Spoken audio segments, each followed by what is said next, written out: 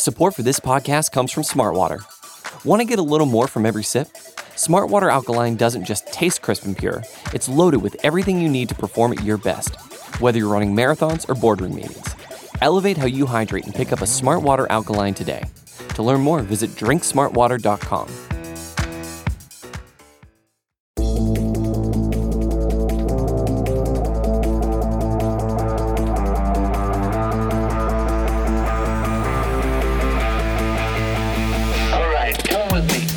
What is good, everybody? Welcome to the Wildcard edition of the Look Ahead, part of the SB Nation NFL show. I am Rob Stats Guerrera of Niners Nation. Happy to be joined, as always, by RJ Ochoa of Blogging the Boys. What's going on, RJ? Stats, happy super wild card round week. Hope all is well wherever you are. Happy New Year to you. Happy New Year to everybody. It's a fantastic week to love the NFL, to love football in general. Congratulations to Devonta Smith winning the Heisman Trophy. I'm feeling good right now. I hate to derail us, but I just have to say, you've missed the boat with the Happy New Year. It's way too late. It's the first look ahead of 2021, though. That's the point. No. I have a thing.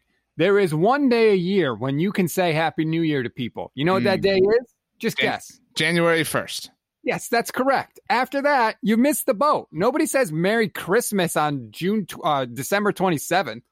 But if you're equating it to Christmas, that's not a fair thing, because people say Merry Christmas like December 3rd too. You know what I'm saying? It's also like an anticipatory sort of, phrase. It's not only post Christmas the way New Year's is post New Year's. I think you have till like January 3rd. And I realize I've broken my own rule now. But if it's January 3rd, you're seeing somebody for the first time, you're sending a corporate related email, you can say Happy New Year. Hate it. Drives me nuts. Don't do it anymore.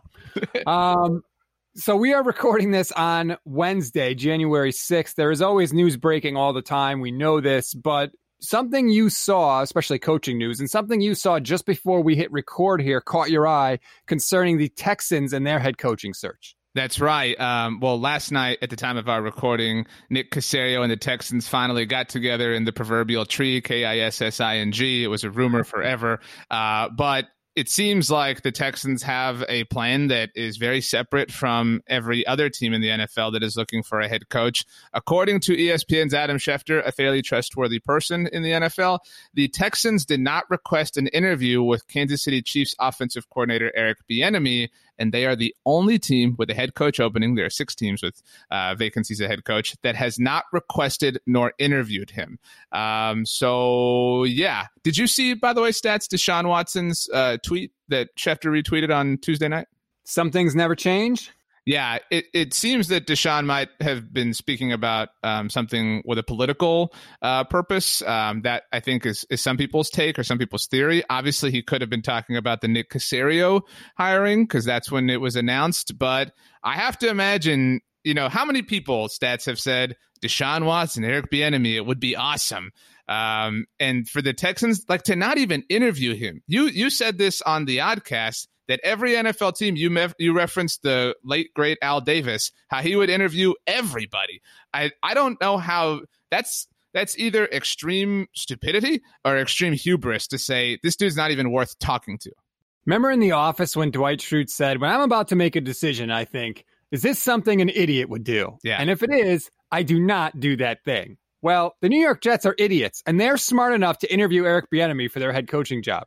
The Houston Texans apparently are not going to do that. And they are apparently now dumber than the Jets. I find this whole thing amazing when it comes to the Texans because I agree with you in BLG on the Oddcast. Again, a quality production here on the SB Nation NFL show. That the Texans are near the bottom when you power rank the head coaching vacancies. And I find that to be amazing given that they have a quarterback who is among the, whatever you want to call it, top 4, top 5 in the NFL. I mean, that is a galactic level of failure that you would be that way. Also, I referenced this on Monday Football Monday. I saw this tweet from Robert Mays on Sunday.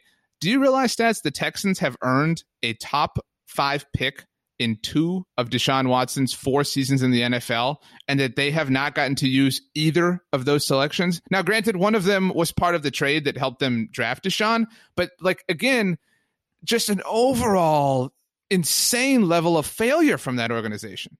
when you have a quarterback as good as Deshaun Watson, you can accidentally make the playoffs. In order to be this bad, it has to be purposeful. It seems like they're trying to sabotage themselves. I'm sure you've seen the stats. Not everybody I make this reference to has, but you are a man of taste and a man of wisdom. You've seen the Factory of Sadness YouTube video? You are a factory of sadness! Right. There's a line he says, and if you haven't seen it, you're listening, go watch it. It's really funny. It's a Browns fan, really upset. And he's yelling at the stadium how it's a factor of sadness. But he has a line that I think is applicable to a lot of areas of life. Do you understand that it is actually statistically harder for a team to be this consistently bad than it is for them to occasionally accidentally be good? That's the Texans. And I feel maybe they used up all their like accidental occasional luck winning the division with Brian Hoyer and whoever, Brock Osweiler and stuff. But we talk so much about how you mentioned one of your criteria for choosing a team if you're going to be head coach is the division. The AFC South was a doormat forever, even with Andrew Luck in it. And it just sucks that now, if you're a Texans fan, the Jaguars are getting things together. The Titans are certainly a contender. The Colts are now. I mean, it's a big bummer if you're a Texans fan. This part of the year is hope. I'm a Niner fan. The Niners aren't in the playoffs. My hope is restored now. My cup is full again because the season's over. I'm looking ahead to the offseason, to the draft picks, to who might be coming, who might be going. If you're a Texans fan, you got no hope. No first-round pick, no second-round pick, no coach right now. You're not interviewing the best possible candidate available. Like, what do I have to be hopeful for that next year is going to be any better than this year? I always say there's nothing that could shock us more in the NFL, right? Like there's always like that crazy story that you're like, what? And it is the biggest thing. And you think, okay, that's it. Nothing could ever be bigger than this. And I'm not saying I want this to happen because I think Deshaun Watson is awesome where he is, but Deshaun Watson demanding a trade would be that next level for me. You know what I mean? And I think that I don't want to say it's possible, but because you're right, like there is no hope. There's no hope for a Texans fan. Why? I thought there was a great clip that NFL Films put out this week of J.J. Watt apologizing to Deshaun Watson, saying that they wasted one of his years. And that's totally true. If you're Deshaun Watson, I mean, people are already saying, like, get J.J. Watt out of there, put him on a contender. Why should that not be true for Deshaun Watson as well? Well, because Deshaun Watson just chose to sign a massive new deal. I think there would be like a $70 million cap hit if he were to be off the team next year. It's something. But obscene. Who would do that if not the Texans? That's right. I mean, you know what they should do? There's a lot of good running backs available. Maybe they can make a trade for a running back. Zeke Elliott. Get the Cowboys a two-quarterback system right there. Boom. There you go. Re-sign. Here you go, Stats. Have the Niners re-sign or keep Kyle Juszczyk around. Trade him for Deshaun Watson. Your quarterback issues resolved in the Bay Area. I'd sign for that if they threw in like a fourth-round pick. Fair. Totally fair. Yeah, it's not good right now. Dark days in Houston. All right, let's move on because we are very excited. We've got a ton to get to in this episode. We're going to preview every playoff game, of course, but we have a very special guest this week, Mark Schlereth from Fox and from 104.3 The Fan in Denver, and from basically anything to do with football is going to join us. We're going to get into some of the things going on with the Cleveland Browns. We're going to get into Derrick Henry and his 2,000-yard season, a whole bunch of stuff with Stink. So we're going to let you hear that. And then after we do that, we'll take a break and we're going to break down every single game of Wildcard Weekend. All right, RJ, I am very pleased and excited to bring on a guest that I had the pleasure of working with at ESPN when we were both there. You know him from NFL Sundays on Fox. He's got a show in Denver on 104.3 The Fan, weekdays from 6 to 9 a.m. You know him from Stinking Green Chili. You know him from his 3 Super Bowl championships. Basically, anything Mark Schlereth touches turns to gold. So we are very excited to have him join the Look Ahead here, part of the SB Nation NFL show. What's up, Stinky? How are you, Stats, man? Always good to be with you. Good to see you, my friend. It's great to reconnect. Yes, it is. There is so much to get to now. I almost don't know where to start, but I guess we got to start in Cleveland because the Browns are going to have a playoff game for the first time in 18 years, but they're not going to have a head coach because Kevin Stefanski has COVID-19. And so Alex Van Pelt is going to call plays, and there's going to be no head coach for the Browns. Theoretically, based on my experience this year, I should be calling that game. You know, I am the guy that called the game in Denver when the Broncos had no quarterbacks. I also am the guy they called a Detroit game versus Tampa Bay when they had no coaches. I also am the guy that just called the Saints game last weekend that had no running backs because of COVID-19. So I am the COVID crew. I should be calling this game. No head coach for the Cleveland Browns, Kevin Stefanski out. So I should be calling the game. I will say this, when you think about how that style of offense works, and you think about what Kevin Stefanski does, the game planning aspect of that for Alex Van Pelt, they'll do that together via Zoom, whatever. They'll put the first 15 plays in. So the first quarter isn't really the biggest issue. It's after that. It's being into a rhythm. It's the great play callers not only are dissecting the information that is given to them based on the formation that they're in, based on the personnel grouping that they're in, and seeing how the defense reacts to that. They're taking in that information, and then they're assimilating that information, saying, okay, in the second quarter, I want to get to this, and I want to get to the adjunct play off this. I want to get to the explosive play action that's created off this certain play. And so they're always 3-4 steps ahead, 2 series ahead. They're always thinking, what's next? How am I going to exploit this defense based upon what they've shown they'll play us in today? So I think that's the rhythm of play calling and the understanding of play calling. I think that's what will hurt the Browns most of all with a first-time play caller or a guy that hasn't been used to calling plays this year. Mark, it's kind of interesting how the NFL, and I understand that we're in unprecedented times as a world, as a human civilization, but how they're not even I don't know. It's so easy to say like, well, set up a quarantined, suite or something like that. I think some people view the NFL as being a bit rigid in their protocols and their rules, but again, you can't be too safe. Or maybe it's not set up a quarantine suite. Maybe set up like a FaceTime situation, a Zoom situation where he's able to be on the sideline or have that type of communication. These are obviously extraordinary circumstances. Where do you fall there? I mean, do you think there's room for that flexibility? Well, I thought, based upon the game I called Detroit, why couldn't, there's nobody in the stadium. Why couldn't you have, it was Darrell Bevell, who was the interim head coach, but he was the offensive coordinator play caller. Why can't you put him in a suite by himself? Like, what's the problem with that? I mean, they've got the technology. The coaches talk to each other, from the coach's booth down to the sideline. So why not that? I mean, why not, as you mentioned, extraordinary times, why not make some extraordinary measures and all that? Bottom line is the circus is going to go on. And I will say this, and it's been incredible for me just to be a part of it this year, to travel, to call games, to be in empty stadiums. And it was absolutely perfect in its imperfection. And, I mean, whether it's my father or whether it's friends or whether it's my father's friends that called during the course of the season and just were so thankful that the NFL was going on. And I know it wasn't perfect, and I know there are a lot of flaws, and I know, there are a lot of people that are upset about kind of how things go down, but everybody's, playing in kind of the same, under the same rules. And the NFL essentially said, hey, we're playing these games come hell or high water. You guys figure it out. Here are the protocols, and you guys as teams, your maturity level and the way you handle this. I mean, the Cleveland Browns, I think I just saw something where 2 guys got caught drag racing. I mean, hey, first time you've been in the playoffs since 2002. What's your reward? Your head coach gets COVID and 2 guys are drag racing. So, I mean, that part is how dedicated are you to your team?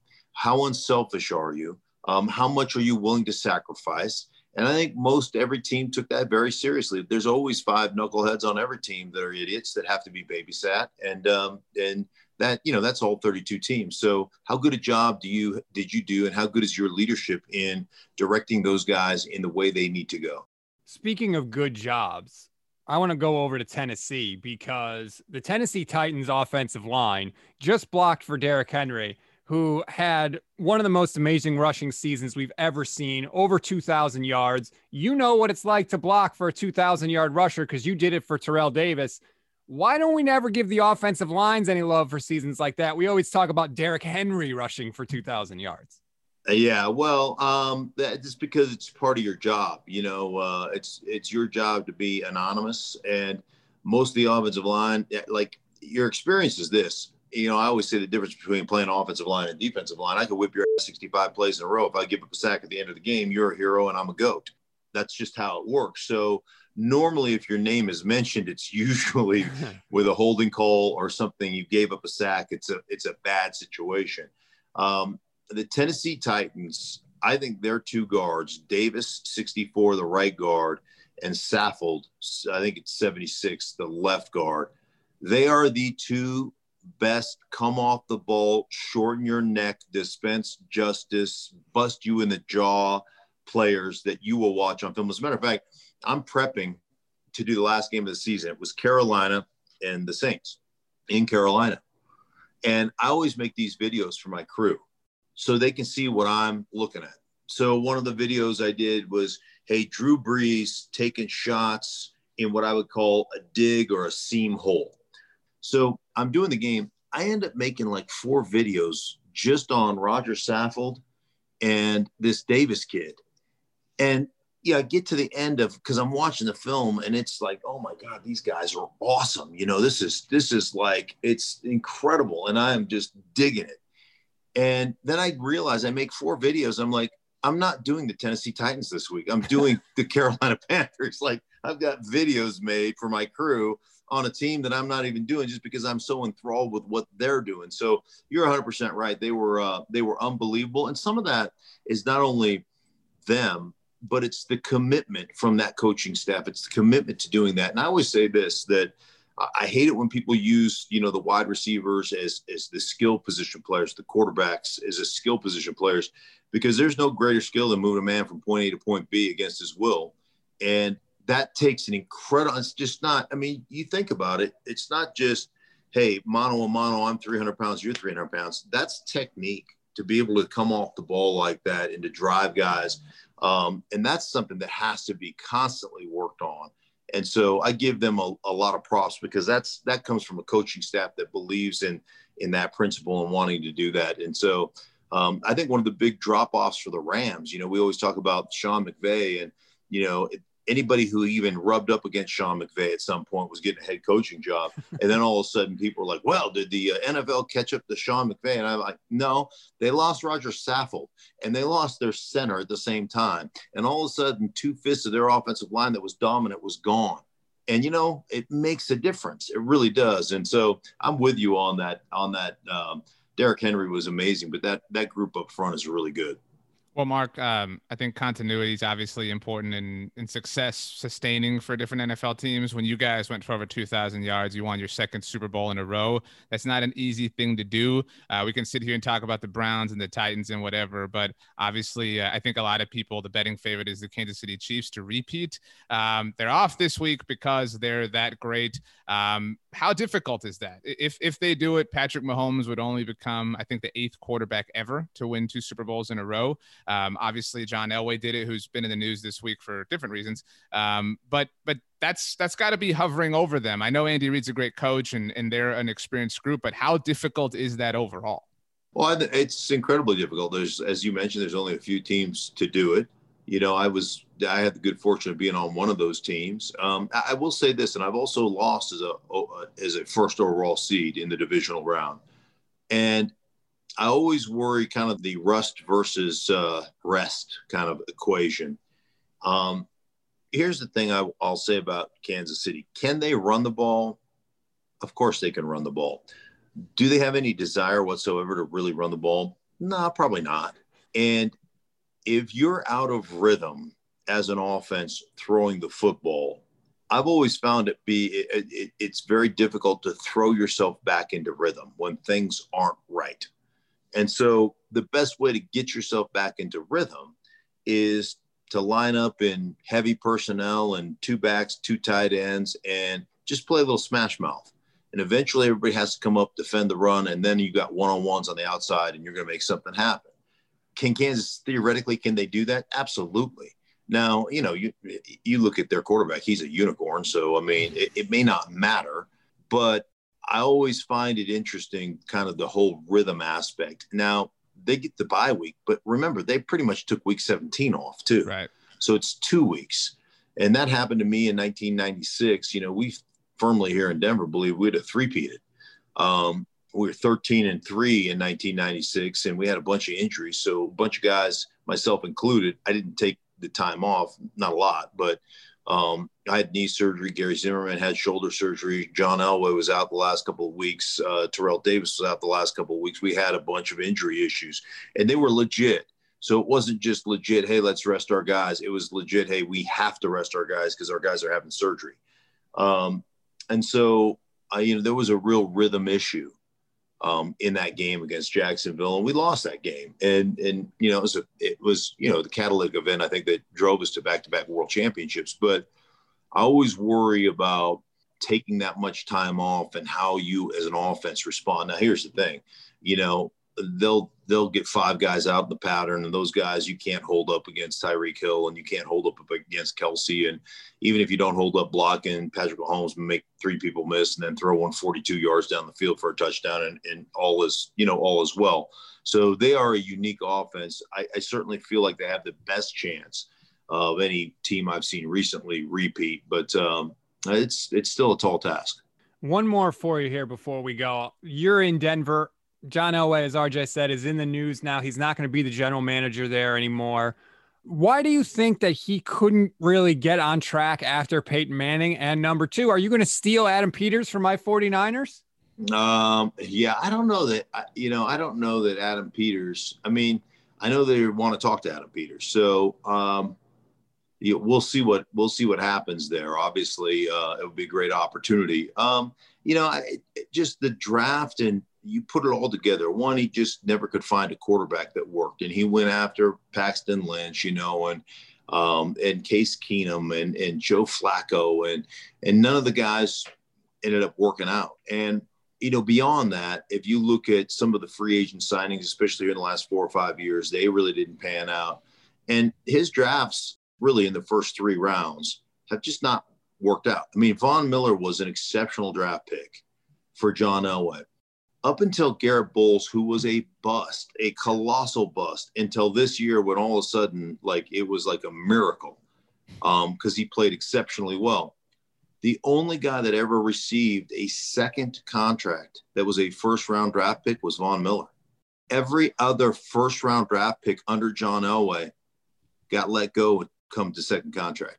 So, it has been a really bad track record when it comes to building your team through the draft, which you ask any general manager or any personnel guy, that's what you have to be able to do. And they just weren't able to do that for whatever reason, philosophy, whatever. It just didn't work out. And so now you see John moving over, and a general manager is going to come in, and hopefully they have more success because their roster is depleted, and it has not been very good in the last 5 years. Mark, we could literally talk to you all day, but we really appreciate your time. Again, 104.3 The Fan in Denver, stinking good chili as well, which I have personally tasted and is delicious because we used to hook us up with breakfast back in the day at ESPN. Right. Still appreciate that. Thank you very much for the time, sir. Hope to talk to you again soon. You got it, my friend. Take care, buddy. Thanks again to Mark Schlereth for all his time. Okay, we're going to take a break, and when we come back, it's not a lightning round because we have 6 playoff games to break down. It is Wildcard Weekend, baby. We can't wait to dive into these games. Hey, it's Kaylee Cuoco for Priceline. Ready to go to your happy place for a happy price? Well, why didn't you say so? Just download the Priceline app right now and save up to 60% on hotels. So whether it's Cousin Kevin's Kazoo Concert in Kansas City, go Kevin, or Becky's Bachelorette Bash in Bermuda, you never have to miss a trip ever again. So download the Priceline app today. Your savings are waiting. Go to your happy place for a happy price. Go to your happy price, Priceline. Welcome back to the Look Ahead, part of the SB Nation NFL show. All right, RJ, let us dive into 6 playoff games to break down. We'll go chronologically. We'll start on Saturday. Indianapolis at Buffalo. Playoff hero Frank Reich is coming back to Buffalo to lead his Colts against the Bills. I also think that this game is worth watching for basically every team looking for a head coach, whether you're team Brian Daboll like BLG is. I am also a team Brian Daboll, or your team Matt Eberflus, who I am also a member of his team. I'm on a lot of teams, basically. But they are going up against each other directly, and that doesn't really happen all too often when it comes to would-be head coach coordinators that are still active in the NFL. As great of a run as the Colts have been on, I just have a hard time seeing them stop this Miami Dolphins team, this Buffalo Bills team, because against the Miami Dolphins in a meaningless game, sure, they were playing for the 2 seed, whatever, with reserves effectively playing in the game to a large degree, the Bills dropped 50 points. I can't think of a team that was. It's so hard. Like people love to say, like, you got to get hot at the right time. That's not an easy thing to do. And I feel like the Bills have gotten the hottest at the rightest time of any team in recent memory. And so as great as the Colts defense is, as great as Matt Eberflus is, I think that the Bills are just going to kind of have their way with them. But it is great to see a home playoff game at Orchard Park. Absolutely. 100%. And you talked about getting right at the right time. I actually went back, did a little research. Look at you, stats. For everybody who can't see stats, which is everybody except me, he put on bifocals for this. Yes, I did. I put on my scientist glasses. If you go back and look at the last 10 years, almost everybody that has won a Super Bowl has gone into the playoffs playing really, really good football. I don't want to say it's always a winning streak, but it's always at least 3 out of their last 5 games, except for one team. Well, let me guess. So one team that had not won 3 of their last 5 games entering the playoffs. This is over the last how long? 10 years? The last 10 years. Well, I'm going to say the 2000 and maybe the 2015 Broncos. They had kind of cooled off, although that was the Brock Osweiler run that they were on before they brought Peyton back. In fact, I'm going to amend that, and I'm going to say the 2012 Baltimore Ravens. Did you just make 2 guesses? I did. Well, wise move. The Ravens lost 4 out of their last 5 games the year they won the Super Bowl. Who'd they beat in the Super Bowl? I don't recall. In 2013, actually, the Seahawks were 3-2 in their last 5 games, but they did win 2 out of their last 3. But the point there is you basically have to be hot going into the playoffs to win a Super Bowl. The Bills are incredibly hot right now. And my worry for the Colts is this. If they get down by 2 scores, are they going to have enough juice to come back against Buffalo? I don't think that they are.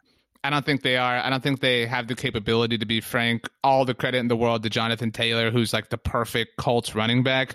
I think that this is an important game for Colts fans to watch for the future, because I think you are watching a team that is going to need a quarterback. I remember last year thinking, man, Justin Herbert would be an awesome Colt. That obviously didn't happen. But do you agree? I think this is the last game of Phillip Rivers' career. Do you agree? I 100% agree, and I think it's the last game before Carson Wentz becomes an Indianapolis Colt next year. The line is Bills by 6.5. What do you like? Dude, come on. This is like, you ever like when you were a kid and you were like going to go to a pizza place or something and somebody was like, Stats, you're going to eat at least 3 slices? Please. The Bills are easily going to cover. And I think there hasn't been a lot of like Bills.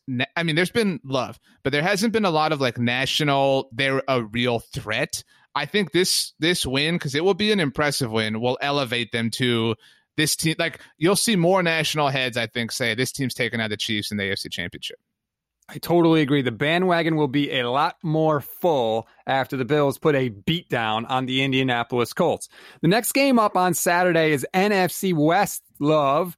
The Rams go to Seattle to take on Russell Wilson and the Seahawks. Is Jared Goff going to play in this game? Because his thumb cannot be right.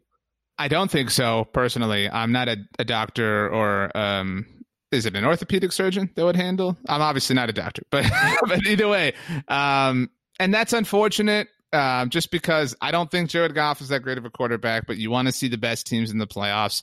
And so that will be a bummer. I think if you're a Seahawks fan, you should be happy. I think this is a chance for Seattle to maybe get hot because what a polar turn of a year for them.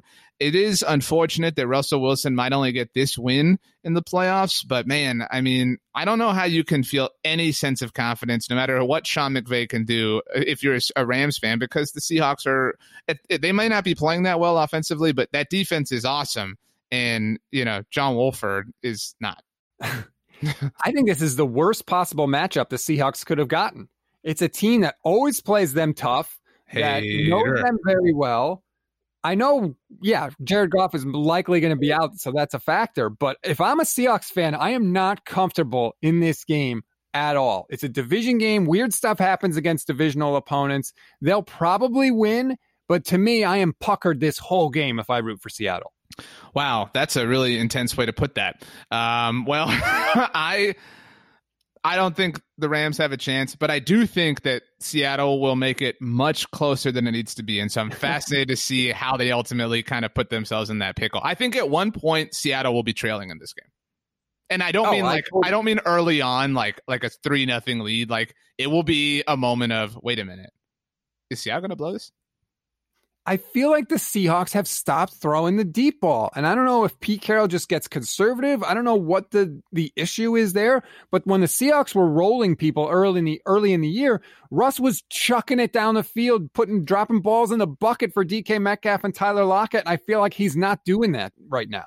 Yeah, I know that they set some franchise records offensively, but it did feel like they kind of limped to them near the end of the season. A few weeks ago, no big deal stats, played around a golf and on the front nine, had my best 9-hole score ever. I shot a 39 on the front nine. So I'm thinking, ooh. I know. So I'm thinking like, all right, I'm on fire now. Like everything's going to be great for me here. Let's party. Let's do this. Then the back nine, complete collapse, 49 to shoot an overall 88, threw up the X for Des Bryant and everything. But yeah, like it was, shooting an 88 with a 49 is really nice. But again, it should have been a lot better. And that's the Seahawks season as a whole. Well, you're talking to somebody that once shot a 136 on 18 holes. So, Okay. Shout out to my parents for putting me in the junior PGA golf tournaments. I was obviously prepared for that scenario. It was so bad. One of the organizers of the tournament just gave me a golf club at the end of it to try and make me feel better. Nice. Nice. I did come in dead last, by the way. There was like 150 people in the tournament. I was dead last, and it was not close. At least you remember it, those stats. That's what counts. Okay, we have gotten dangerously off track, so I'm going to try and steer the car back onto the bridge. Seattle is favored by 3.5 points in this game. I assume you're going Seahawks? I am. I think they win by 4. I think it's like a barely cover of a cover. I agree. The Rams are good. They're going to give him trouble, but Seattle will find a way to get it done in the end. All right, let's go to Tampa Bay and Washington now, RJ. And once again, Tom Brady's playoff luck continues because he gets to face a team that couldn't even go 500 in the regular season. Yeah, this is, I don't know, there was a really big lesson, I think, learned by network people last week in the NFL. I know the NFC East and the markets and everything, but it kind of blew up in their face. Why would you 1 week later then put the NFC East game on primetime? I know it's Saturday, and so it's not Sunday, but still, and I know that the Tom Brady factor is real and relevant. I think that Tampa Bay is, I think this is going to be, we've seen their like polar opposites all year, their extremes. This is the positive extreme, I think we see. And I think for that reason, I think they're going to play well. I think they're going to dominate. And I think that maybe Washington's defensive prowess runs out and maybe Brady's like not even sacked a single time. And so then it becomes this conversation all next week that's like, man, the Bucs handled that Washington defensive front, blah, blah. And then people are going to pick them next week and fall into that trap. And then boom, they're going to get punched in the face. But they win this week. One thing I did see that I really liked was I liked Chase Young kind of calling out Tom Brady and saying, hey, Tom, here I come. Look, I know it's probably going to blow up in his face, but you have to have that attitude if you're Chase Young. I liked that he had a little bit of juice there. You know what? Like, stop kissing the ring. Let's go. If you're going to do it, that's the attitude you have to have. I agree with that generally, and I don't want to take anything away from it. However, it is a no-lose situation for Chase Young, right? Like, to call him out, because if you pull it off, you pulled it off. And if you don't pull it off, well, hey, it was the go, whatever. At least you weren't the guy kissing the ring. But Chase Young's incredible, and he's got a really bright future. And so if he's going to be this guy, cool. Call everybody out. I like seeing that. I feel the same way sort of about the Bucs in this one. They have nothing to gain and everything to lose. If they win, I don't know that people are going to be super impressed and jumping on the bandwagon. It is an 8.5 point spread. I don't know. Mike Evans is banged up. I think I might take Washington just to cover. You can do that if you want, Stats. I also think something should be said. I hate saying even saying this because it feels like it takes away. I'm a huge Ron Rivera fan, and I think what he's done with the culture there is super impressive. And obviously his personal journey and his personal tribulations have been vast this year, and all the credit in the world, all the blessings in the world around Rivera. I do think he is a little fortunate, or he has had the fortune of playing in some down divisions over the last few years, even as the Carolina Panthers head coach. Everybody talks about the 2010 Seahawks that happened to win the division with a sub 500 record. Since then, 2 different teams have won their divisions with a record below 500, both of them coached by Ron Rivera. So again, you can only play who's in front of you. And, I don't think Ron Rivera is mad about that, but I just think that should be said. That's all. But he is awesome. And as great as, the Washington defensive front might be, I am in no way taking them to cover. So good for you, Stats. I'm proud of you. I don't know why you're so skeptical. It's not Dwayne Haskins in there. Alex Smith is going to be back. He is not a bad quarterback. He's average. Alex Smith has been decent in the playoffs in his career as well. I think they're going to keep it close there. I am not on the Bucs train by any stretch. Well, the last time the Bucs were in a playoff game, they lost to the eventual Super Bowl champions in the 2007 New York Giants. That game, by the way, Stats, I don't know if I've ever told you this, was quarterbacked by one of my all-time favorite non-Cowboys quarterbacks in Jeff Garcia. Really? That sounded like a compliment for a former 49er. I actually view him more as a former Eagle than anything. Again, kind of my Cowboys in his showing, but I love Jeff Garcia. Everything about his game is so much fun to me. And so that 07 Bucs team was really cool. But I think that the Bucs win this game rather handily. All right, let's move to Sunday's game now. And this is, I think, the game of the day, frankly, on Sunday, because it's a rematch of what we saw last year, Ravens and Titans. This time it's in Tennessee. But Lamar Jackson said yesterday, I hear the narrative about me in the playoffs and that I can't win a playoff game, and I want to kill that narrative. And I love that he just flat out addressed it and didn't run from it. I do too. And I think, we all had a lot of fun last year when the Titans won, and there was a big kind of, sort of exposing moment, I guess, with regards to the Ravens. And that's a hard thing to deal with. I've always thought it was super impressive in a different way that the 2017 Atlanta Falcons made the playoffs after the 28-3 loss, and it is so hard to come back from disappointment like that. And so I think this in a weird way is like a huge energizing boost for the Ravens, that not only are you back in the playoffs and you've refound your offensive identity, but you never get a chance for a do-over, right? You never get that. And so not only do they have that, but they have it in its sweetest form, in that they get to go to Tennessee. They get to play the Titans the first game after Derrick Henry had this 2,000-yard season. So, the Titans ruined the Ravens party when they set all these offensive records, and now they literally get a chance to return the favor. I kind of want to take Tennessee. I really like what they're doing. I think their future's so bright. I think Mike Vrabel's still underrated, but I am not betting against Baltimore here. I think that this is a throwdown of a game. I think it is the best game on paper, but I think Baltimore's out to send a message. And then I think after we see the pettiest celebrations ever from the Ravens.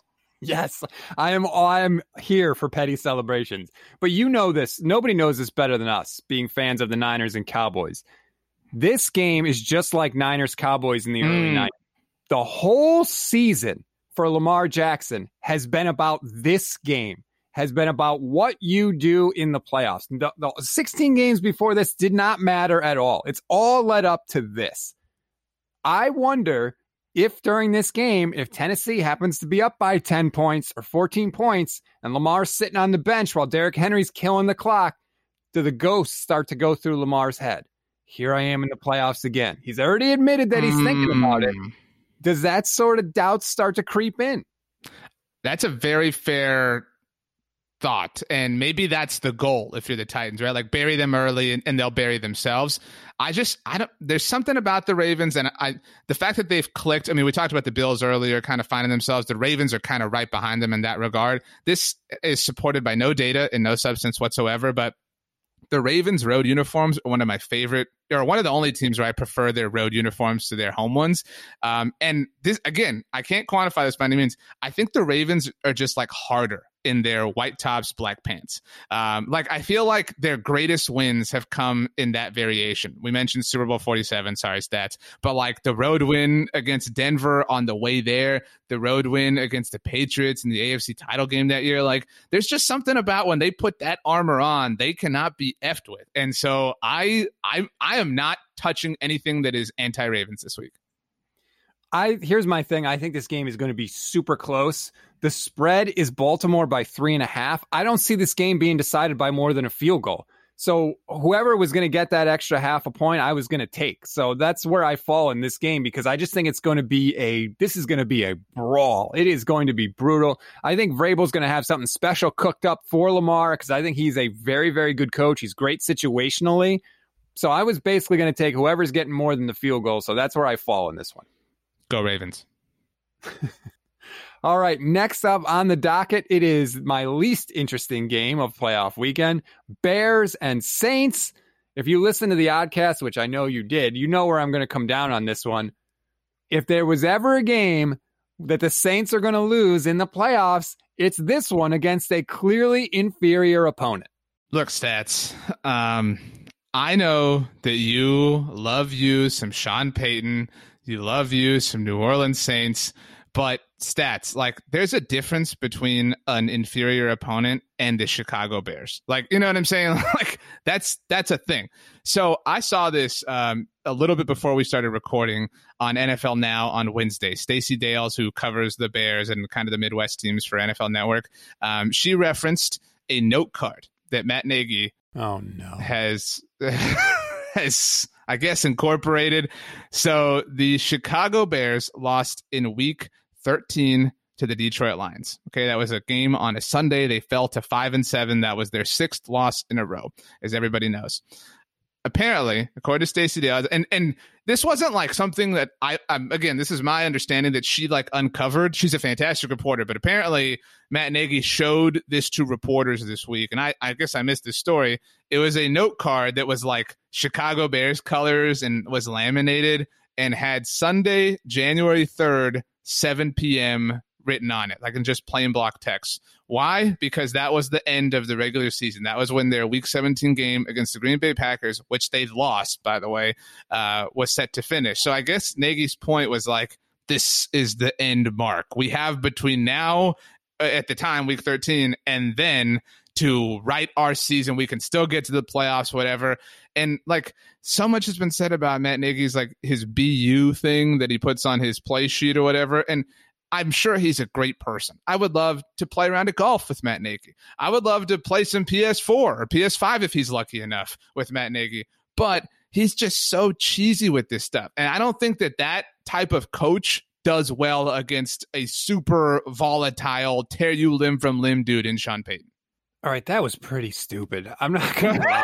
Right? Like it would work. It would work if not only if you were in high school, but you would have to be in high school in like a network sitcom. You know what I mean? Like it wouldn't even work in a normal high school. It would have to be a fictitious high school for that to work. I can't remember. And contrast this with Sean Payton. I can't remember if it was before the Super Bowl or maybe before a Pro Bowl, but you know these teams get more money if you win in the playoffs. Oh, so he actually rolled in, I think it was like $1 million in cash into the locker room before the game and was like, boom, here it is. Here's what's at stake. $1 million just sitting on like a pallet, like friggin' Breaking Bad or some crime show. That's how you do it. Exactly. Like Matt Nagy, again, by all measures, a great person, a great man, a great leader of men. But just, I mean, he's like a kind of squeaky clean in that sense, going up against like swag out the butt Sean Payton. And I like that in a street fight, you know, I'm going with Sean Payton 100 out of 100 times.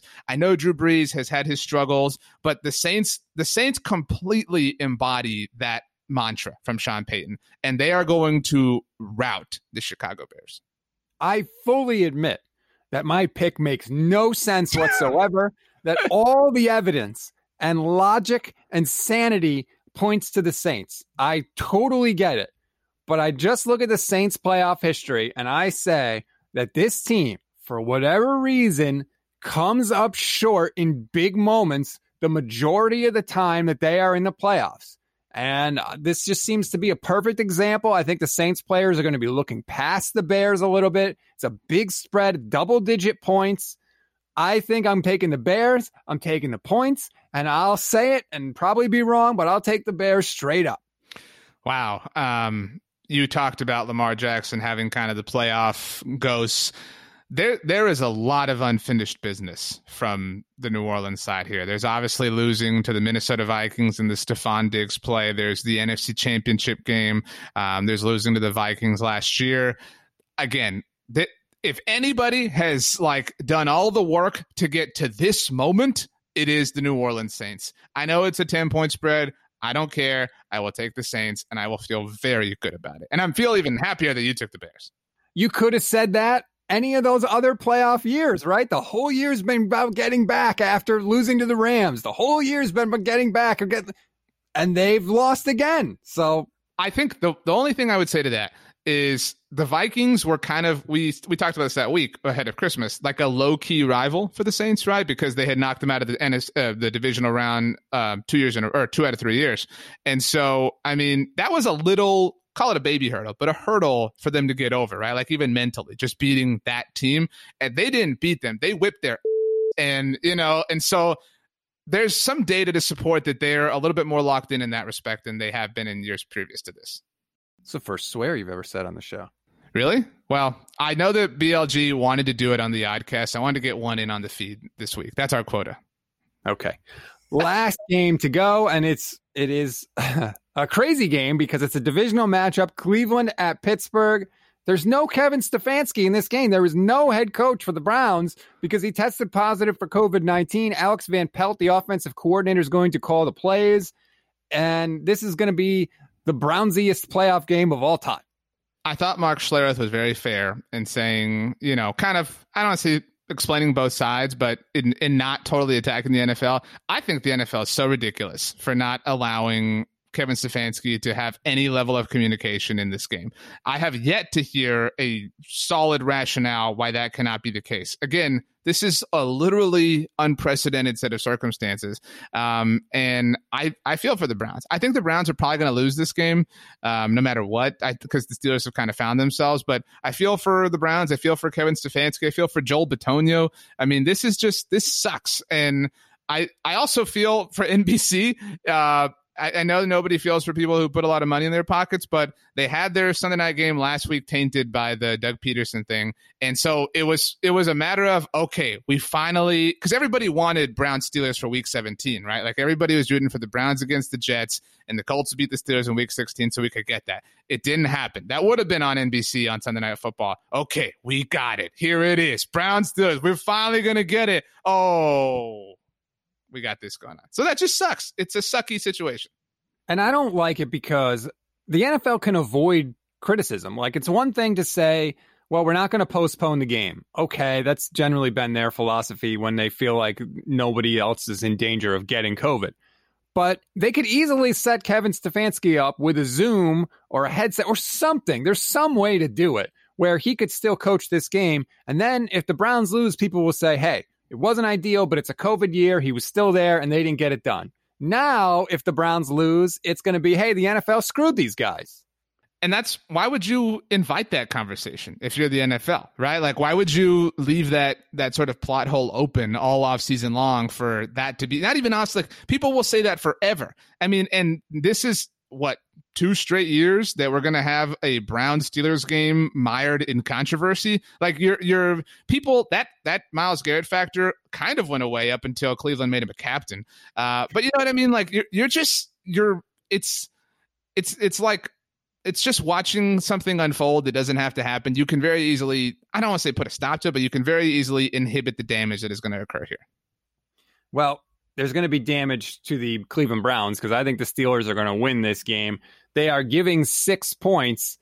Are you in agreement with me that it's going to be Steelers and it's not going to be particularly close? I think the Steelers win. However, I have taken, I believe, you can correct me if I'm wrong, the favorites in all 5 of the games prior to this. I think the Browns cover. I do think that we talk a lot about Josh Allen sort of embodying the culture of his city and the culture of his team. Baker Mayfield does that in spades as well. And I think that we're going to see one of the finest performances from Baker Mayfield, I think. I think it will be a losing effort, unfortunately, but I think the Browns cover. I think this is maybe this game, I said earlier that we were going to see Phillip Rivers' last game. I'll say this. We're going to see Ben Roethlisberger's last game-winning drive in this game. Ooh, well, he said he's thinking about it like it might be his last game, so that's entirely possible. Let me just say, I'm rooting hard for Baker Mayfield. I think he's one of the more interesting players in the league. The play that they ran against the Steelers in Week 17 to get the first down that let them run out the clock was called Maserati. Do you know why it was called Maserati? I do not, Stats. Because when the Browns picked Baker Mayfield, Colin Cowherd criticized them and said, when you have the number 1 draft pick and you take a quarterback, you want a Maserati, not a Mazda. So the fact that Baker and the Browns are still thinking about that years later and named the play because of that, I like that. That makes it interesting. It makes it fun. I'm rooting for Baker Mayfield. I just don't think he's going to win. I completely agree with you. I know some people and some Browns fans will be like, Baker should pay no mind to what Colin Cowherd says. I loved when Baker went on his show, to kind of defend himself. I like that Baker is this unconventional, no, I'll clap back. I'll do that. I'll do things that nobody else would do. And I'll be normal about it because that's what you want to see. You want to see the normal behavior that you resonate with, which is, humanizing and ultimately just really, really good for the NFL, I think. And so I think we are witnessing maybe a passing of the torch in some respects for one of the better quarterbacks in the AFC. But I do think the Steelers are the team that gets the last laugh. So there you have it. That is our deep dive into Wildcard Weekend. It is going to be a ton of fun. The first 6-game Wildcard Weekend in NFL history. Enjoy it, everybody. We remind you once again, please rate, review, and subscribe to the SB Nation NFL show to get this show, to get all our great shows. Take a minute of your time and please just leave a review and a rating. It really does help. Last question for you, RJ. During playoff football, what is your game day go-to food of choice? Oh, an excellent question. The staples are always really good, right? Like your pizza, your wings, your nachos, and things like that. I asked you about this early in the day before we started recording, Stats. I'm a fan of eating hot things when it's cool outside, and you agreed with that notion. You said you had a great soup on Wednesday for lunch. Chili. You get me some chili, a big bowl of chili. My mother-in-law made us some, I've never had this before. It's a little cloth that you put under a hot bowl. And so you can sit on the couch and hold your bowl of chili with the bowl is filled with the hot food. But the little cloth, obviously protects your hand from burning up. So I like to sit on the couch, nice bowl of chili, get some Fritos in there and really mix things up. Hold on. Were you not aware that if you put something not hot underneath something hot, that you could hold on to the hot thing? I was aware of the principle of thermodynamics, obviously, but I had never used a bowl holder. I don't even know what it's called. But my mother-in-law knows what I do for a living, so when she knitted them for me and my wife, mine has little footballs on it, so she loves me. Okay, so you're saying this is a specific thing designed for this purpose. It's not just right. It's not like a towel. Yeah, no, it's a specific bowl. It's a little crevice that the bowl sits in, and then you hold this thing, and then you put that on your lap or whatever. I had never used one of those before. I think I'd probably use a towel, but I'm dignified now. I've got a bowl holder. All right, yeah, you're classy. Well, I'm glad you're prepared. What's yours? Your food of choice? I like wings, or I do a special dip. You do cream cheese on the bottom, chili with no beans. Yeah. Then you throw shredded cheese, jalapenos, anything, olives if you want to throw them in there. You throw them in the oven for 20 minutes. It's perfect. With a little tortilla, you're all set. Tweet out a photo, Stats, this Sunday so we can see it. All right. Mission accomplished. I will do so. We will also tweet out a picture of all the picks if you want to follow along and watch my misery continue, because I have been terrible this year. So enjoy the games, and we'll talk to you next week.